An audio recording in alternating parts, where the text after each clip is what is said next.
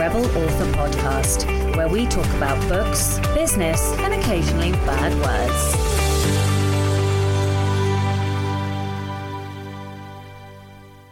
Hello, Rebels, and welcome to episode 137 of the Rebel Author Podcast. Today, I'm talking to Iona Wayland all about how to write mental health and trauma experiences.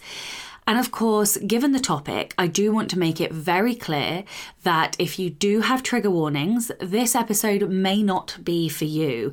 This is a very heavy topic. It's very difficult. We do talk about hard topics.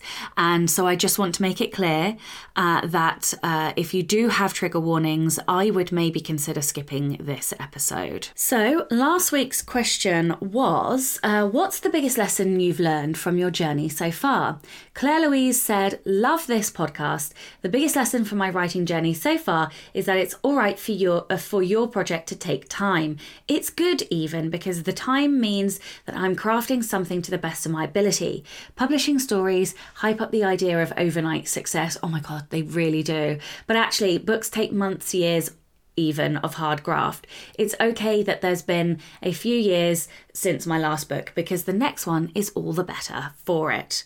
Shane Miller said, fantastic episode. Biggest lesson from the last year is that working full-time in my author business is possible and I will achieve that goal no matter what. Yeah, you will. Okay, so in line with the topic for this week, my question of the week is, how are you looking after yourself? Okay, the book recommendation of the week this week is The Bestseller Code by Matthew Jockers and Jodie Archer.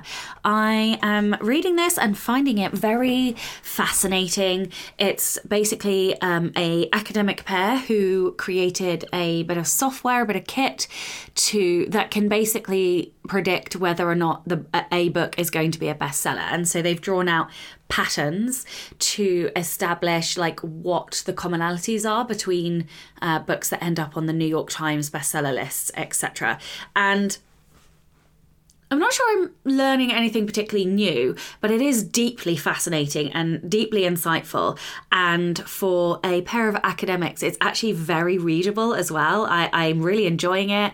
And yeah, they did a good job. So if you are interested in a bit of geekery with statistics for the publishing world, then I would highly recommend this book. So in personal update, I don't even know where I was last week. So last week, I think as I was recording this, it was possibly the launch day of Trey, the book that nearly killed me. I finally released and got it out. And so yay, the trilogy is now done. I do have kind of a bonus novella Easter egg type thing for series readers, which will come out at the end of this month. In fact, just before I head off to New York. But now I am desperately trying to finish the next nonfiction book, which is called The Anatomy of a Bestseller. I am really excited to share this book with you. I'm super close to the end. I kind of thought I would finish it last week, but then various exhaustion things post-COVID still plaguing me. I'm actually quite a lot better this week, which is good. But then we had a bloody bank holiday. So I lost a day this week and it was a writing day as well. Mondays are usually my writing days. So I don't think I will finish it this week. I think it will, maybe by middle of next week, I will be done. I'm not sure, hopefully. I am so close. I am like, what happens with me when I get close to the end of the first draft?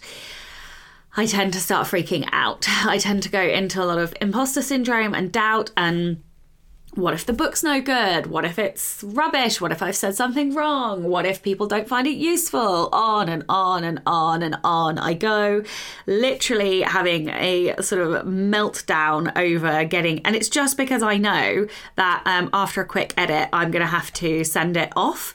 And so I'm just freaking out about that. So I don't know if that's reassuring to anybody who's a newer writer, but that doesn't seem to go away for me. And I don't even know how many books I'm in now, but yeah, it just doesn't seem to go away. Maybe I should tell you guys like what this book is about. So essentially, Anatomy of a Bestseller is all about looking at the market, looking at the books in your genre and being able to deconstruct what they're doing well so that you can do that only better. I think it's going to, not I think, I know it is looking at everything from sentence level to kind of character and scene level up to like story level. And then it also has some sections on looking at the market as well, and kind of really knowing how to deconstruct the market and what's going on in the market. And so like it is not going to tell you how to write a lightning bolt, 50 Shades of Grey, because nobody can do that. And if they try and tell you they can, they're fucking lying. But it will show you how to know what it is that these best-selling authors are doing and why it's so good. And yeah, so I am excited. I really hope, like, this is a little different than anything that I've done before, which is also why I'm nervous. But I am running these masterclasses with the Patreon group at a certain level where we read books and we deconstruct, and I kind of show everybody what the book has done well, what the book hasn't done so well, what tools and tactics they can take out of the books in order to put into their own works, in their own voices. And this is sort of where it's come from, along with a little bit of stuff that was already kind of in my head and things that I was talking about. So yeah, I'm like really excited, and I finally feel like I can start talking about it because I'm really close to the end of the book. So yeah, it's not going to be a huge book. It's not going to be as big as prose or side characters. I reckon it's more going to be along the size of villains and heroes, because the thing is, it's actually a really practical, like, a lot of the stuff in there is about being really, really practical.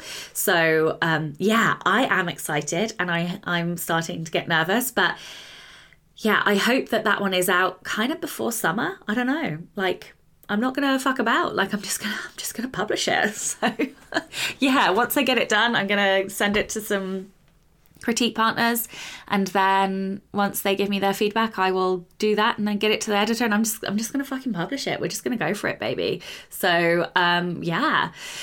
And then, so as soon as that is done, I am going to finally finish The Scent of Death, and I would like that done really before the summer kind of really properly hits, because I'm away for like 3 weeks this summer, so I really need to not have a book hanging over me. And yeah, I'm kind of trying to pin down what the next series is that I'm going to work on, because I have 2 series that I've loosely got in my head, and I can't quite decide which one I should be working on. And maybe I'll just combine the 2. I don't know, but that's probably a recipe for a disaster, to be honest. So yeah, I'm trying to make that decision. And I'm also working on an idea for a course that I'm super excited about. I was working on the Enemies to Lovers course, and I am going to finish that one. But I've had a different, better idea that I'm really excited for. So I have been just like outlining a bit more, because it's going to be bigger, meatier. And yeah, so I have also been working on that, and I will tell you guys more about that when I can. Okay. The Rebel of the Week this week is Lena Johnson. Lena says, in high school English, we were studying the hero's journey. As one of our assignments, the teacher had us write a story using all of its beats in 2 pages. 2 pages for the hero's journey? That is ridiculous. You can't write a proper hero's journey in 2 goddamn pages. I'm a writer, and I've always been a writer, so challenge fucking accepted. I wrote an epic tale of humans and elves hitting every single beat, and that fucker was 11 pages long. When the teacher was handing back the assignments, I could see my chonker in the middle of all the teeny, itty-bitty 2-page stories. She plops my story on my desk, and the only comment on the entire document was a big fat A on the top. Yeah, that's right. I aced the assignment. 2 pages, my ass. Oh my goodness me, I absolutely love that story. I love that you got an A anyway. Like, I wasn't sure where this story was going, and if like the teacher might have failed you and just to be an asshole because you didn't adhere to like the rules. But I loved this story, and I love that I loved it. I loved all of the story. Thank you so much for sending this in.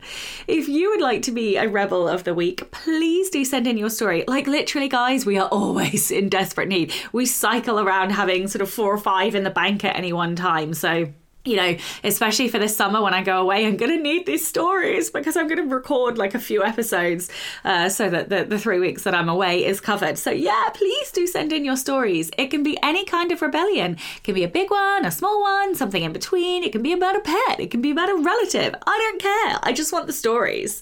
Please send your story to Becca on rebelauthorpodcast@gmail.com. 2 new patrons this week. Welcome and a big thank you to Valerie Ishan and CJ Dainton. Thank you so much for joining me, you guys. There is stacks of stuff going on, from being in the Slack group to the quarterly challenge to the monthly Poison and Prose live Q&A sessions that we do and writing together.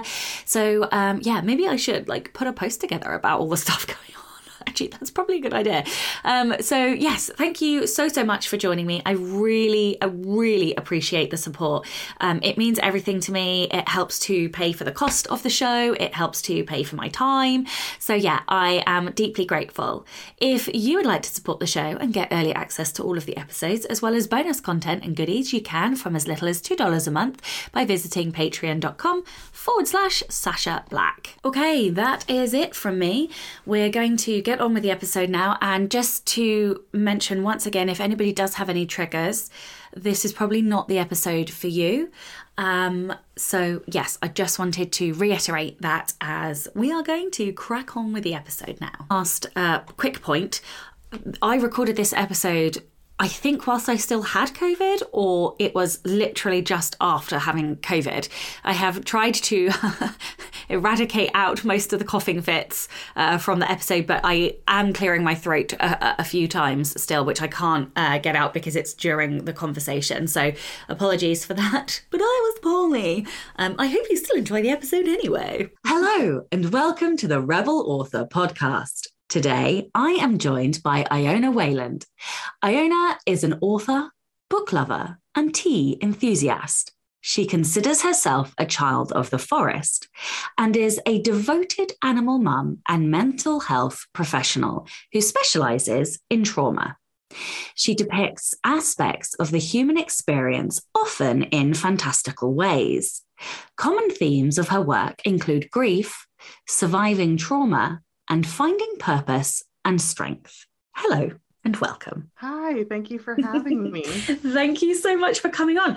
You know, it's funny, I always say I either want stories to shock and make my heart pound because I'm shipping everything, or I want them to be about grief so that I can cry. That's it. That's my 2 types of stories I want to read. Make me cry. I love grief stories. I love stories. One of my favorite young adults books is The Sun is Not The Sun Is Everywhere. I'll give you, The Sky Is Everywhere by Jandy Nelson, which is about a teen grieving her sister. And wow. It's just so powerful. I have not read that one, but I'm going to definitely add it to my list. It's beautiful, beautifully written as well. But anyway, fuck that. Tell everyone about you. Fuck Jandy Nelson. This is about you today. Well, I love hearing recommendations. But yes, I specialize in trauma and children, but obviously I'm focusing more on trauma today. And then I'm an author. So by day, I'm a therapist, and by night, so to speak, I'm an author of a dark fantasy, but I don't know if this is even a genre, but I'm making it a genre where it's trauma-informed dark fantasy. And I'm also really into my animals, and I'm a new mom. And so that's been a fun change for me. So that's just a little bit about me. And you're also a sensitivity reader, is that right? I always forget to say that. Yes, I am a sensitivity reader. And I have information about that on my author website. But yeah, I read sensitivity read for mental health, as well as different racial things. And then if anyone wants to find out about that, they can go down to what my interests are and what I read for at the bottom of my webpage. Did you, and this is not a question that I have prepared you for, but did you do any training? Was there just an amount of research that you've done? Is it through personal experience? How does one become a sensitivity reader? I have no idea about that. So it's really funny because it's a very vast reasoning behind people becoming sensitivity readers. In the broad spectrum, it can be anything from for instance, someone might be like, I have depression and I like to sensitivity read for depression. So it's like an interest, all the way to like, I'm a licensed mental health professional and I like have the background in this, which is like my perspective. But how I got into it was I was beta reading for The Savior Sister for Jenna Moreci. And I really liked it. And I was pointing out all these mental health things that I was finding in it that were accurate. And I really liked it a lot. And then I was also pointing out certain other things where I'm like, oh, this looks like, or like, this is a type of response that's more like usually happens here. Or this one took me out of the story, or this one put me in the story, just little things like that. And Jenna was like, like you could definitely be a sensitivity reader. And I a little bit knew what that was, but I didn't really know what that was at the time. And then when I looked into it, I was like, well, hell, I do this all the time when I'm watching TV and reading books anyway. So if I can kind of make a side hustle out of it, I'll do that. Yeah, it's so interesting. One of my biggest bugbears is when people give their villains mental health disorders and then blame the villainous actions on the mental health disorder. Like it is literally, I will just, that's it, DNF immediate. Like, same. It drives me insane. Okay, so your profession is trauma and you're a mental health professional. So I wanted to talk about trauma in books and in fiction and in, I suppose, nonfiction as well. I can't leave nonfiction people out. But I wondered how writers should even approach like trauma in terms of writing it, in terms of a character's experience. Are there things that they should be aware of? Like, how should they research that? Like, what is a good, like, thoughtful approach to take when approaching trauma? Yeah, that's a good question. I think that's something that like a lot of people think about. And even like with my background, I thought about that before writing too, is like, I just look at motivation and intention. And even though like that's not a pass, because if something's harmful or misrepresented, it kind of doesn't matter what the intention is because it's like causing harm. But ultimately, like what's the motivation and intention behind the writing? And then you can get into like researching. And so when I think about research, I think about looking at, just because of like me being a clinical person, a clinical professional, I personally have to look at criteria for diagnoses or the DSM. So the DSM-5 in the US, ICD-10 in the UK. And so those are the things that I look at symptomology wise, but I also really need like to include the human element. Like I think it's really important to include human elements in it. So like looking at testimonials and talking with people who have trauma, if they're open to it and if you do it in like an intentional way. And then also my train of thought is totally going away. Oh, also I think that it's important to know what trauma even is. So it's really anything that causes your brain to go into fight, flight, freeze mode, anything at all. It doesn't mean that that'll become a trauma memory or become PTSD or something else diagnosable in the trauma scape. But it definitely, like, I think a lot of people don't know that trauma is really anything that just makes your brain and body go, and then. So would a fear give you trauma? So fear as in like a phobia? Yeah. Yes, that can be traumatic. So there can be a phobia of something. So I have a thalassophobia, which means a fear of deep water, especially stuff that you can't see. That freaks me out. So I can have that phobia. But if someone were to push me into a muddy pond, that could be traumatic for me because my body is going to react in a fight, flight, or freeze way.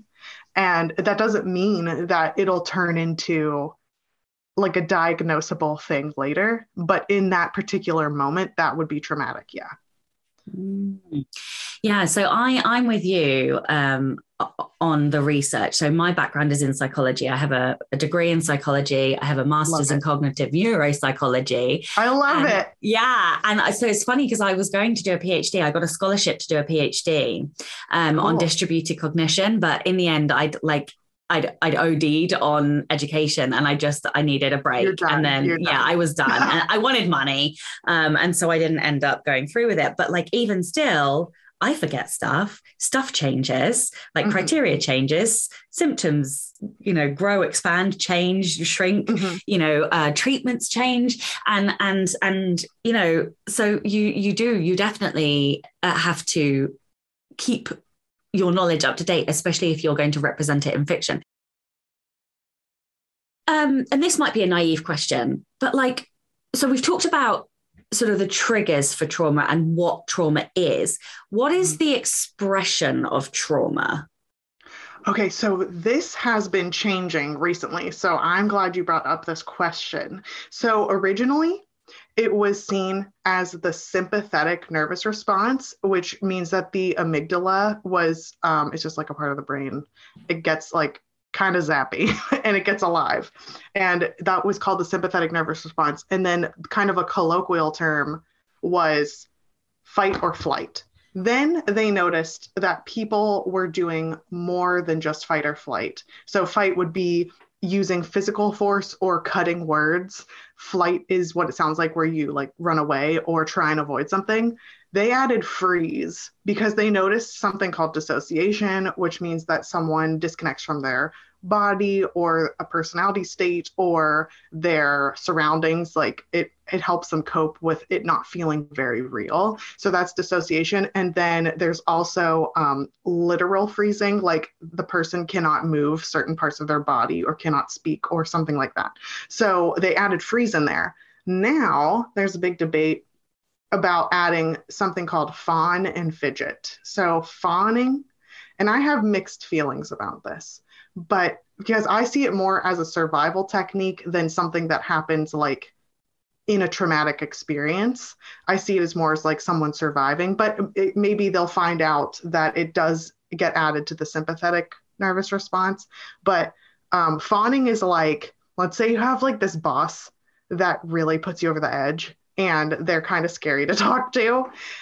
If they're like, hey, I need to see you in my office, and you start having like the flutters and you're really freaked out, you might be like, oh my God, I love your outfit today. Your hair looks so great. I'm always open to your feedback. You're such a good leader. All of those things are like flattery to kind of diffuse the situation ahead of time, which is still like a valid survival technique. I just mean like, I don't know if it's going to be included with trauma responses as in like triggered responses. Yeah. And then the last one's fidget. That is exactly what it sounds like, where someone will be fidgeting with parts of their body, an item, or even like passing gas or burping or having the hiccups. And that one I do think, because it's so involuntary, that one I do think will end up being added. But that's not to say that someone who fidgets all of the time is like constantly traumatized. It's more like only in certain traumatic situations that person does that. And I suppose that is also like an anxiety. Like, Mm-hmm. I'm guessing anxiety is connected to trauma, or like the Mm-hmm. potential for trauma. It's Mm-hmm. almost like a step before, right? Like, yeah, Yeah, at least in the US, like ASD, not autism spectrum disorder, but oh man, I forgot. antisocial. No, not that No. one either. That's right. No, there's two. So there's someone has acute stress disorder. If Okay. it happens, if they just have PTSD type symptoms within like 3 months, but if it's either 3 or 6 months. I should know this, but whatever. And then it'll become PTSD later if the symptoms are longer than that. But all of that's just to say that they are considered, ASD and PTSD are considered anxiety disorders. Okay. So that's, yeah, you're on top of things. Yeah. So No, I find it. This is like this is geek for me. I love this stuff because this is I'm like so my inner glad learner. because I am like info dumping at you. No, you're not. No, I love it. I love it. This is like so like throwback to university as well, and all the stuff that because I was looking at clinical psychology. That's That's the so world cool. I would have been in if I hadn't have done what I did. I haven't even asked my questions. Like just completely ignored my questions. Okay, what are some of the mistakes that you see writers making when they either try to write about mental health or they try to include trauma? Like what are some of the real faux pas or no-nos or mistakes that you see? So you brought up one. Also, I'm gonna try and not get on a soapbox with this, but you brought up one that really peeves me, where someone has a villainous character or an antagonist, and they will make that person do certain behaviors or certain things that are an obstacle for the main character, but it like is blamed on, or the reasoning behind it, the logic behind it is not because it's how that character is, it's because they're using a diagnosis of some sort as a personality trait. But that's not true. So that always immediately takes me out of the story. And it also makes me like a little upset because there's so much stigma behind mental health in general that if we keep doing this, and words are so powerful, if we just keep continuing repeating the same mistakes that we've made for years and years, it's just going to continue that stigmatization for longer. So that's definitely one. I mean, I am all there. I have a chapter in one of my books about mental health, basically myth busting, and I start with a soapbox rant about why you should absolutely not use mental health in connection like with villains, and then here's the truth about actual mental health. And I had one of my best friends from uni is a clinical psychologist, so I was like, honey, you need to go make sure that I'm up to date on all of this. I've done everything like, and I had her like proper check it and like make sure everything was accurate. And so I mean, it maybe, it was like, it's old now, it's like 5 years old, so there's bound to be something wrong in there now, but like because it pisses me off so much. But yeah, is there anything else you see, any other like mistakes or faux pas? Or so definitely so I call it like throwing the kitchen sink. I don't know where that term comes from, honestly, but it just means like you include all of the symptoms, like everything and all of the symptoms at something, which I love because someone did their research, but I don't love because it's not realistic. So I think they do it all at the same time, right? Yes. So they have like, all of the things all at the same time. Yeah, all the things all at the same time.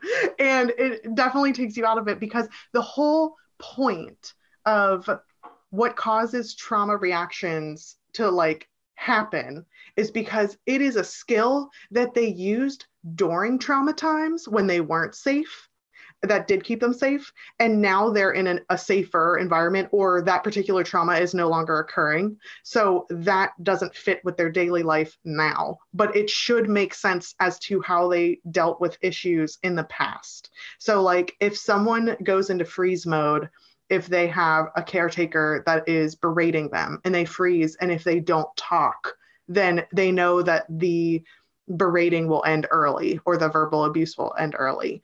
Then that helped them then.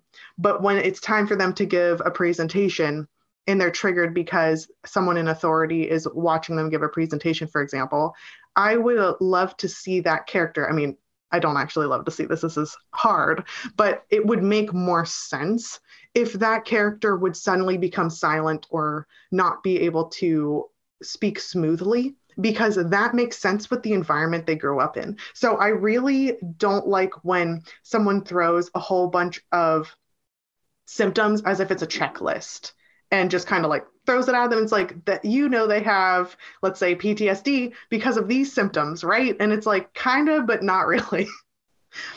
Yeah, I think that's so important. So like, I'm trying to think about how, it's like a wound, so like a hero's wound. The whole point of doing a wound well is to have the cause and the source like either event or reoccurring events that happened to create the wound, which then impacts and affects the behavior in the present time, right? So it's exactly the same with the mental health disorder or the trauma or the, So what is the cause? What was the cause? And therefore, what was the reaction? What was the traumatic reaction or behavior? And therefore, how does that affect the character in the real time? Yeah, I love that. Sorry, I'm like processing out loud, but like, yeah. I love it. I'm also an out loud processor. So I'm very glad that this is happening. Okay, so I wanted to ask about trigger warnings and content warnings. I almost forgot what the C was then. Trigger warnings and content warnings. Like, what is the difference? When should you use them? And I think the other question that people have is where are you supposed to put them? And how much detail do you put in them? So there's a whole range of thought process behind it. So starting first, the difference between content warnings and trigger warnings is content warnings are considered something that any person might find difficult to look at. So like gore or like intense fear of something, things like that. So you would put that in as content warnings. Trigger warnings are when you kind of are more detailed. You don't have to be super detailed, but like you're like, for instance, there might be SA discussed in this book, or there might be anything that would be specific sexual abuse, but I don't know if that's like allowed on any platform. Okay, cool. I have no idea. I just didn't know what it was. Okay, sorry. I do not mean to use acronyms when like. Well, what I will do at the beginning of this show is I will tell everyone that we're going to talk about difficult topics. Yes, perfect. So yes, okay, that's what I will do. And that's a content warning. There we go. That's perfect. Hey, look at me implementing straight away. You were implementing it immediately.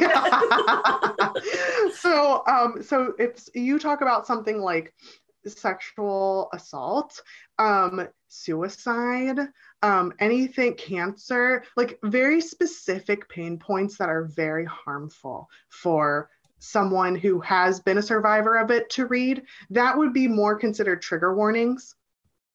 I personally feel like if you have content warnings that kind of cover it and you put it in the beginning of the book, that way, anytime your reader opens the book, they'll have a reminder because they have to flip through the front pages that this is the kind of content in there. That's really helpful. Especially for mental health, you want to make sure you're taking care of your readers. And also, even if you don't want to think about it in a humanistic way and you want to think about it only in a business sense, it will cause you to not have as many DNFs, and it will help you with ratings because people won't be shocked by what's going on within the book. And you're also not like exploiting a group of survivors to put content out there that might be harmful for readers or harmful for survivors to read at that particular time. And I also think that some people go so far as to include trigger warnings before each chapter. Sometimes people in the very beginning of the book will be like, hey, this particular trigger thing is talked about from this page to this page. You can be as detailed as you want in it. I personally think, this is just total personal opinion, as long as you have that warning, whether it's content or trigger or both, in the beginning of your book, your readers are going to pass by that content warning every single time. So those are just my thoughts on it. Okay. I'm having thoughts about some of the stuff that's in my own books that I probably should have put content warnings on for. It's always hard. That is something else. It's always like hard, at least for me, to like, I'm a curious person and I know you're a curious person. But then when you learn about something where you're like, shit, I should have done this differently. That's always hard. But I also like that you're like modeling that, because no one like is born knowing this stuff. Yeah. And also like, I think the better skill for someone to have is not to know everything, but to be curious about something and then be willing to learn slash unlearn something. Yeah, exactly. And that's exactly like my whole ethos. I am a learner at heart. I will always be Mm-hmm. I'm a student of life, a student of the world. Mm-hmm. And Mm-hmm. yeah, I totally like, I always confess my mistakes. I always am Mm-hmm. like, aha, I learned this. But like the thing that I really like doing is then sharing the things that I learn, right? So that other Mm-hmm. people can learn about them I too. love that. That's such a wealth for other people to have that experience with you. Yeah, and I think I might have to, and it's all right because it's not been released. The book is not released yet, but the final book in my trilogy, she Mm-hmm. definitely deals with grief and Mm-hmm. has some addictive, like it's magic though. It's not. So I don't. Mm-hmm.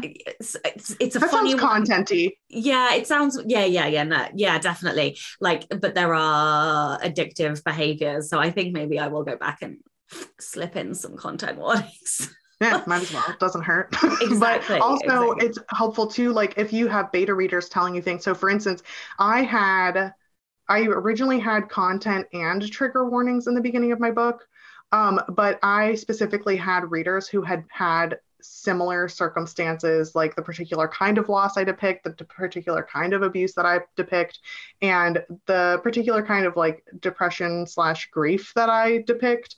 There were lots of beta readers that I intentionally was asked them if they were comfortable reading for me, and then also got their feedback and took it very seriously.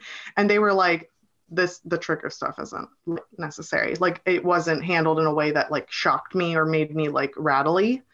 So I don't think it's needed. So I just took that feedback too. So you can always like pass it by because it's possible that like your beta readers won't find it upsetting in that way or won't find it triggering in that way. Yeah, I've had some feedback to say it was reassuring.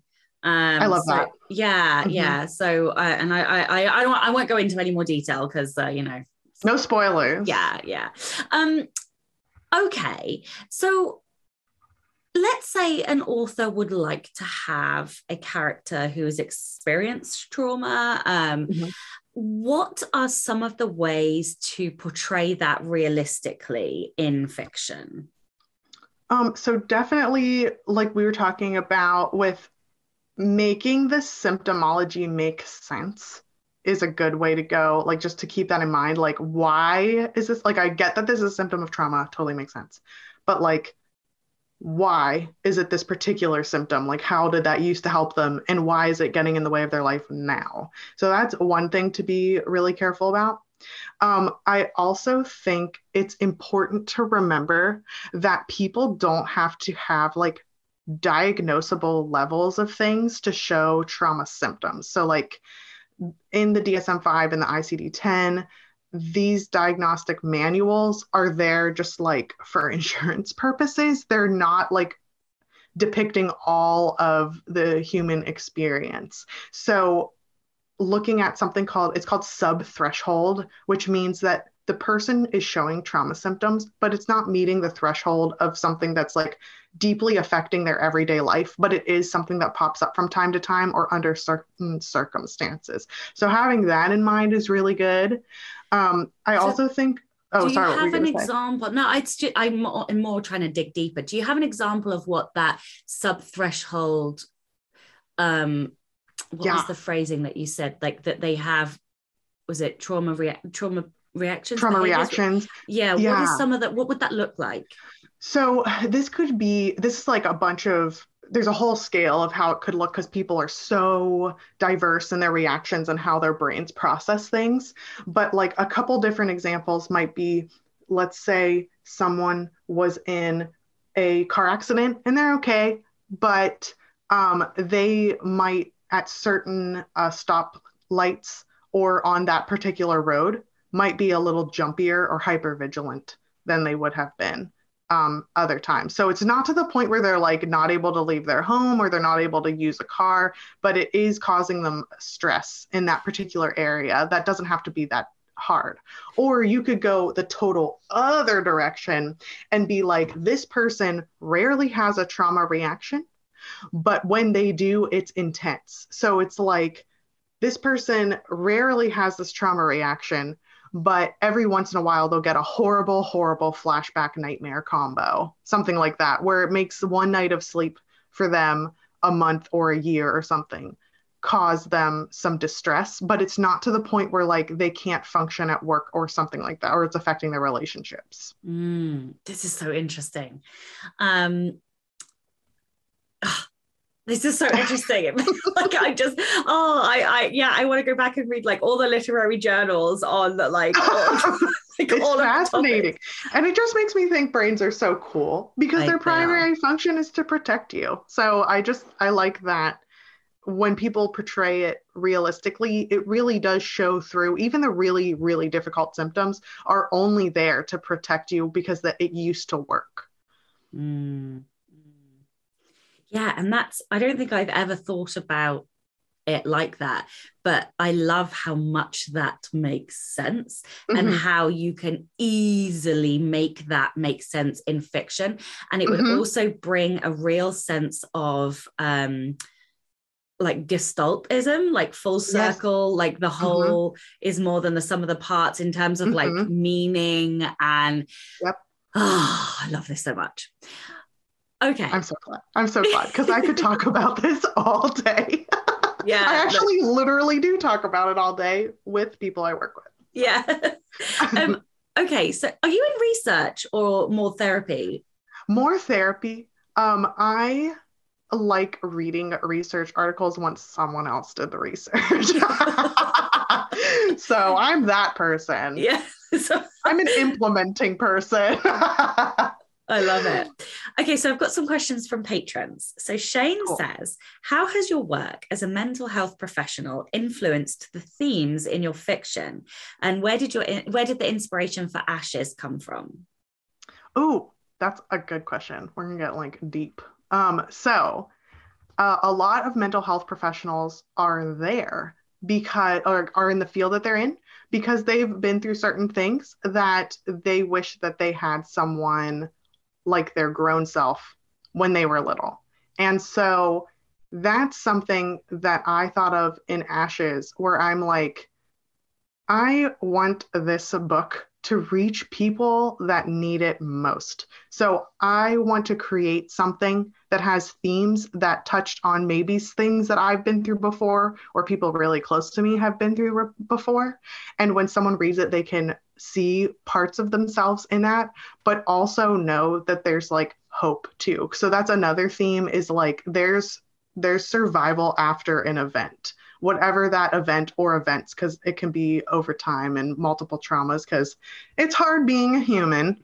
So I think that when there's a book out there, I just wish that I had maybe when I was a new adult or a teen, even though this is totally an adult book. Like I don't want it to get twisted here, but like it's just something that speaks to I think a lot of people's experiences. So I wanted the theme to be like, this is a book that's an allegory of PTSD, and that's what I want to put into the world.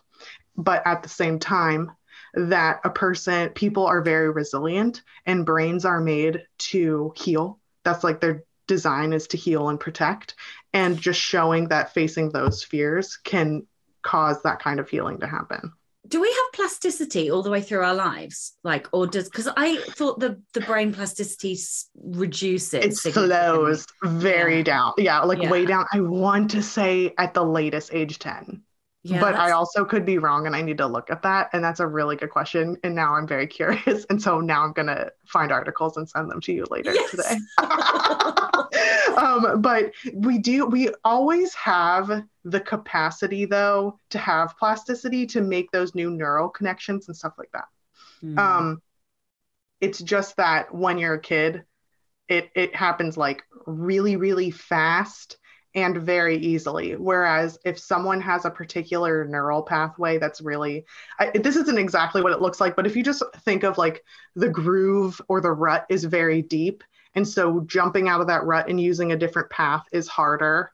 That's what going through mental health help or not therapy isn't for everybody. So if someone isn't interested, then that's totally fine. But like even just doing self-care type things can help get that person out of that particular rut.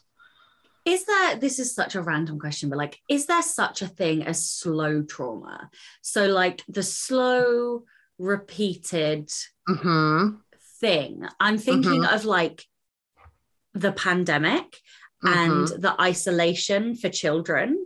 Like, is there a form of like slow trauma that can then create trauma responses at a later date? Actually, if you want to get like real scientific, they can tell, for instance, which Irish ancestors have had ancestors that survived the potato famine because it has imprinted on their genetic code that those people went through that trauma. Shut nuts. The fuck up. Are you kidding me? No. So like things like that. So they can find on a genetic level that's why they talk about generational trauma. So like survivors of slavery and human trafficking. We've got different, I'm trying to think of the worst horrible things that happen in our world, like anything indigenous, genocide, like the indigenous genocides, Holocaust, like all of that can deeply, deeply affect someone and their future generations. And that's why there's kind of a mantra in trauma therapy specifically of like, it's going to end with me, because you can do things that can help your brain not feel sick and heavy with ancestral stuff that might pop up. Can we just talk about this all night long? Because I would love to. Oh my God. Like, I literally need you to send me scientific articles on generational trauma. Yeah. Oh, I absolutely will. I am fascinated by generational trauma. I don't like, I need to understand the genetics and like the imprinting. Like, I want the data on that. I will also talk to you about this off air. Okay, so there was like another question that came. I don't know whether it's gone. Okay, never mind. So glad because if any like listeners that I'm not going to send a million articles to today want to look it up, it's still considered a soft science just because it's not always replicatable. It's like not 100% replicatable, but it's called epigenetics. So if anyone wants to look into epigenetics, then that is definitely something that, like, if you really want to go down a rabbit hole when you're supposed to be sleeping, that's one to do. Yeah, this is the kind of stuff, like, that is an input wormhole for sure. Okay, so I've got a question from Matt, and who's also a patron. And Matt says, how do you write for that specific other if the lived experience isn't your own? So Matt says, I support people with mental health challenges, which has inspired my writing, but I'm not sure what right I have to do anything with it after I've got the words out of me. I really like this person's like self-check radar. It sounds like they really are questioning their intention, which would be the first step, is to like, what's your intention? It sounds like for this person that they really want to have like a voice for loved ones that are going through whatever it is they're going through. So just like knowing that you're going in with the intention of like love and respect and like survivorship mentality, I think that is really powerful to put that out into the world, especially if someone does their research and goes through the beta reader process and all that stuff, just to make sure that there aren't any little subconscious things that we all absorb from our society and the stigmas that society has for mental health. And I also think that by this person asking that question, that means that they're already doing the work. I agree. Knowing this person, they are literally the nicest human ever. Oh, that's so lovely. Yeah. This person has a range of like kids stories that are just exquisite. Aww. They're really inclusive. And they're like some of them are written in and I'm gonna mispronounce it and I'm sorry, is it Maori? I can't roll my R. Like Hawaiian native, New Zealand. Oh, New Zealand. Oh my gosh. Yeah. Wow. I Yeah. completely missed an entire island. I'm so sorry. It's fine. Well, also I probably like butchered pronouncing it anyway. But yes, okay, right. Some questions from another patron. Lynn says, how do you look after yourself when you are writing difficult scenes? Okay, that's a really good question too, because some authors are own voices, and in some respects for Ashes, its own voices, like racially, ethnically, and somewhat trauma-wise. So I just make sure that I am feeling okay that day, that particular time that I'm writing it, doing self-care stuff before and after writing, and then also knowing that if it's cutting too deep, like if it's like ruining or bringing up too much stuff, like if any author when they're writing something it's bringing up too much stuff, they don't have to force themselves to do it. We actually call that like white knuckling, because you're like gripping onto something, you're just forcing yourself through something. It's just like you're so valuable as like a human being, and of course you want to create this work, and at some point maybe it's something that you want to face, but I don't want any human being to feel like an obligation to regurgitating or picking at a wound, so to speak, just to get an art piece out there. I mean, that could be really powerful in the long run, but the person really has to make sure that they're doing it safely. Mm-hmm. Okay. How do you tell one person's experience of trauma or mental health without suggesting that that is how everyone experiences it? Oh, okay. So I think that on the one hand, you would think that most people know that one depiction doesn't isn't like a monolith. It's not like the spokes main character for everyone with that particular thing. But if you wanted to level up your writing game, you could have other characters with similar issues, like maybe a similar diagnosis or diagnoses that depicts it differently. And they might not be the main character, but you can see where the main character's struggle differentiates from someone else's struggle. So, like, if you want to depict depression, because that is unfortunately very common and it can get really intense, there might be one person that sleeps a lot and another character that doesn't like doing photography like they used to. And a couple months out of the year, they don't get into photography anymore. And those are two different ways that depression might express itself. And you're showing, not telling, basically, those two different aspects of depression for that particular example. If you could tell writers to do one thing to improve the representation, to improve their writing, like about trauma or mental health, what would you tell them? I would say include people along the way. As long as the person's consenting to it and they're in the mental space to talk with you about it, because we don't know how much we've like internalized, honestly. Like there have been people that have had the experience of like anxiety, for example, who write stereotypical anxiety things that are like could easily be debunked just because that's something that they had heard or thought was true, for example. So it's just like just including more from that particular population, because there's going to be someone that reads your work that has a similar experience, like traumatic experience or similar symptomology as what you're depicting.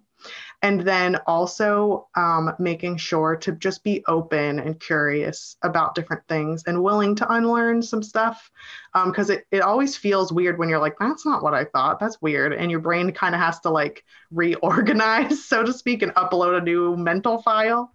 But I think that's really important, just to make sure that you're open as a person and that you're also having more eyes on your work, because it's not, you can only self-check so much. And at some point, it's kind of like it takes a village to raise a kid. It also takes a village to raise a book baby. Can you recommend any books or resources or websites or charities or like places that authors can go to start their research and to learn more about trauma and mental health in order to kind of represent it more accurately? Yeah, so there's Dr. Vanderkalk had The Body Keeps the Score that just like blew up the whole trauma conceptualization. That I think is like layman, it is written enough in layman's terms that anyone could pick it up and read some of it. Some of it is like kind of intense, and so you might have to do some of your own research, but that's a really good one. Looking at the online, like some online resources are NIM and NAMI. So NIM is the National Institute for Mental Health, and NAMI is the National Alliance for. Oh no, I should know this. I'm looking it up. I'm cheating. I know this. Just pretend that I knew this off the top of my head. Why isn't it telling me? National Alliance on Mental Illness. I was so close. And then also, if someone is like into watching like testimonial type stuff, because you could like also just look up like my experience with insert particular symptom or particular illness. But you could also look at, there's this really awesome person named Nadine Burke Harris. And like there's this whole TED talk that she does where she talks about something called ACEs, which stands for Adverse Childhood Events. And it can really get into like the origin story of your main character. It talks about physical, it's kind of throwing back to epigenetics a little bit, where it's throwing in there like these are traumatic events that occur over like a long period of time or was really intense in childhood. And if this happened, the higher the number, the higher it has the potential of harming the human body, and just like how that affects the body itself. And so that might be something to look into. Just make sure if you're looking at that or listening to that TED talk that you like take care of yourself, because sometimes when people watch that TED talk or take the ACE score, they realize that they've, been through some big T trauma situations that they may not have labeled it trauma until that point. So that's another one to look at. Of course, also the DSM-5 and the ICD-10. I mean, they're really expensive books, so like you don't have to buy them. But like if you're looking at research for your particular disorder, then you can look up what does the DSM-5 say about this, or what does the ICD-10 say about this. Amazing. That is a boatload of resources. So thank you for that. I really appreciate that. Well, this is the Rebel Author Podcast. Yay. So tell everyone about a time you unleashed your inner rebel. Oh my. Okay. So this one's dumb, but so in my particular state in the US, you can have a job at 14 and a half years old. And so I really wanted this particular car. It was a red Jeep Wrangler. And I really, really wanted it. And I knew that the only way I could get it was if I bought it myself. And so I forged my mom's signature on a pass to be able to work. And I got my guidance counselor at school to sign the signature on a pass and be able to work. And I got a ride to apply at a nursing home as a dietary aide, which is just such flattering attire, the hairnet and everything.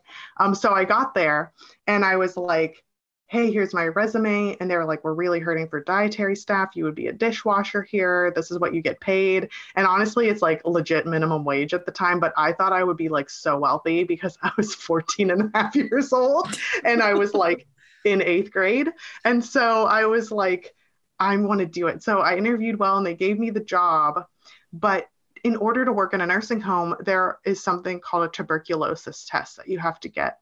And it's this whole thing where they look at like a reaction in your skin and whatever. But the point is that it was before my pregnancy. My pregnancy really made me not afraid of needles, but I have always been super afraid of needles.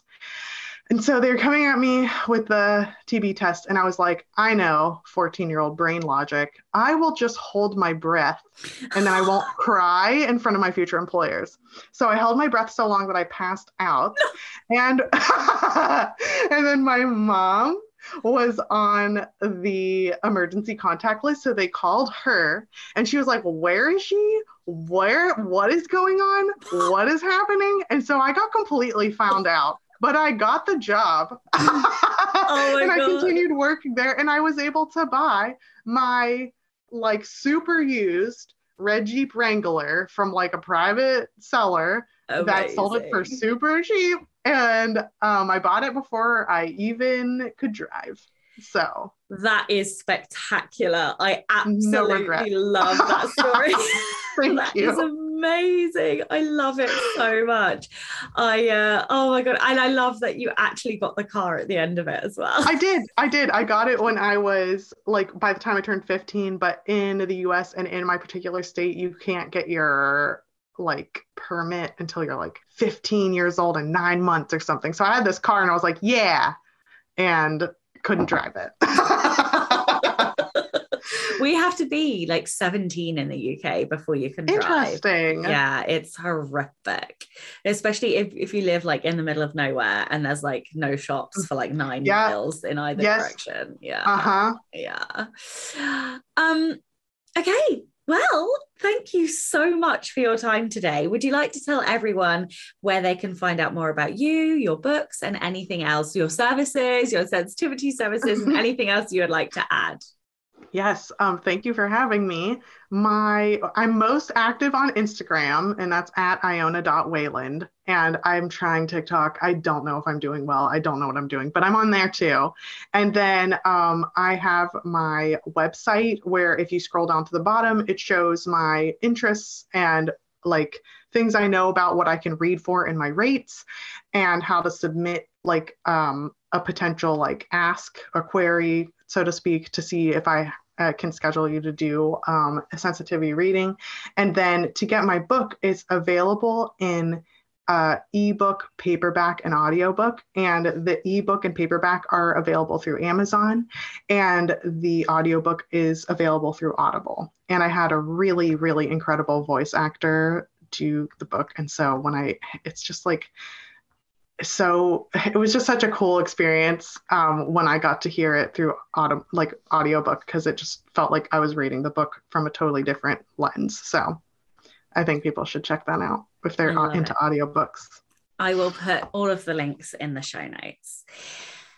Thank you so much to all of the show's listeners. And of course, a gigantic thank you to all of the show's patrons. If you would like to get early access to all of the episodes, as well as stacks of bonus goodies, then you can by visiting patreon.com/Sasha Black. I'm Sasha Black. You are listening to Iona Wayland, and this was the Rebel Author Podcast. Next week, I am talking to erotica author Golden Angel. It is an enlightening conversation. I will say this, I learned an awful lot of stuff that I had no idea about. So from one trigger warning to another, we do talk about sort of dark romance, a lot of different kinks get brought up. And yeah, so if that's not your thing, then I just wanted to let you know. If it is your thing, you're going to enjoy this episode. Don't forget to tune in and subscribe on your podcatcher. And when you have a moment, please leave a review.